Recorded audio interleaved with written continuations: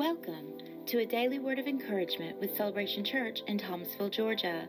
We believe that the Bible is God's word to all people.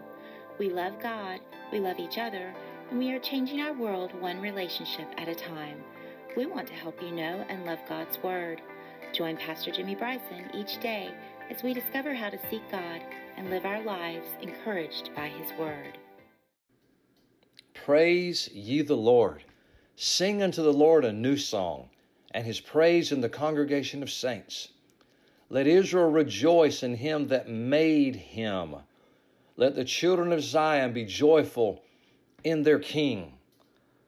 I'm trying to encourage you this week to make worship and praise your lifestyle. Psalm 119, 164 said, 7 times a day do I praise Thee, O God, because of your righteous judgments. He's talking about an ongoing lifestyle of praise. Yesterday I was mentioning, and I think the day before also, mentioning motivations from Psalm 149. We think David wrote Psalm 149, and it's clear if you read through Psalm 149 that David mentions 7 motivations that stir him to praise the Lord. One motivation is he praises God for who He is. Another motivation we talked about the other day was he praises God because praising God brings pleasure to God. Isn't that interesting? When we worship or praise God, it brings pleasure to God. And we were created to bring pleasure to God. Well, today I want to give you a brief word and hopefully motivate you. David, I believe, is trying to tell us that he praises God because of what God has done. Listen to Psalm 149, verse 2. Let Israel rejoice in Him that made him. What he's saying is, God made you, you didn't make yourself. What he's saying is, God created you, you did not create yourself. So let's take you and let's take me. Let's don't take Israel right now, or the nation of Israel. Let's take you and let's take me, and let's take the totality of what we understand to be true from Scripture and be reminded of these conclusions. Conclusion number 1 is God created you. You didn't create yourself. God created you. The Bible says in Psalm 139 that we are fearfully, or you are fearfully and wonderfully made. You were fearfully and wonderfully made. That's no accident. You are no accident. You are a creation of God. So God created you. God created me. There's no way I could create myself like I was nothing and all of a sudden I was something. And I know man has certain responsibilities and children coming into the world, but we stand on Scripture that says God's the one that formed us in our mother's womb. God told Jeremiah, before I formed you in your mother's womb, I knew you and I called you a prophet to the nations, which is the second thing I want to encourage you about today. Not only have you been created by God, you've been called by God. You've been called by God. Are you a follower of Jesus? Have you been born again? Are you saved? Are you a Christian?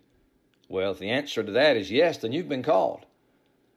Jesus said in John 17 to His followers, He said, I chose you. You didn't choose me.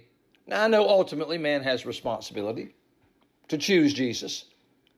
Jesus said in His first message, repent, think differently. So there's a point in time where we choose to follow Jesus or we don't choose to follow Jesus. But the point is, He chose us to choose Him. Whoo! Wrap your mind around that. You can't. But I'm comforted to know that He chose me that I might choose Him. So I've been called. The Bible calls us the called. All things work together for good to them that love God, to those who are the called. You've been called. So what has God done for you? He created you and He called you. And He's crafting you right now. God created you with purpose and on purpose. Again, you're not here by accident. You're here by divine design. God's crafting you to be who God wants you to be. He's forming you to be who God wants you to be. And so He's created you. He's called you. You're saved. He's crafting you. He has a plan for your life. Now, I know sometimes it doesn't seem like He has a plan. but He does. Sometimes life gets in the way and we lose sight of the fact that God has a plan for my life. But wherever you are right now, if you're driving down the road, if you're doing a devotion in the morning, or maybe you're listening to this podcast sometime late in the evening, I'm here to remind you today that God does everything on purpose and by purpose, by design. Creation didn't happen haphazardly. Go back and read Genesis chapter 1, Genesis chapter 2. God was very deliberate in creation. And you were not saved by accident. God was very deliberate in this whole salvation process, sending His Son Jesus to become your sin and my sin. He didn't just take our sin, He became our sin. Man was separated from God because of sin, and unholy man could never approach a holy God except he come rightly without sin. And the only way that could happen is the one that knew no sin became sin, paid the price, the punishment for our sin, Jesus did, that we might be made the rightness or righteousness of God. And so we can approach God in His righteousness, not our righteousness. And that's what Jesus did for us. And that was not by accident. The whole salvation plan was not by accident. It was very purposeful, very designed. So understand this today. What has God done for you? He created you. He called you. You answered the call if you're born again, and now He's crafting you. He's crafting you.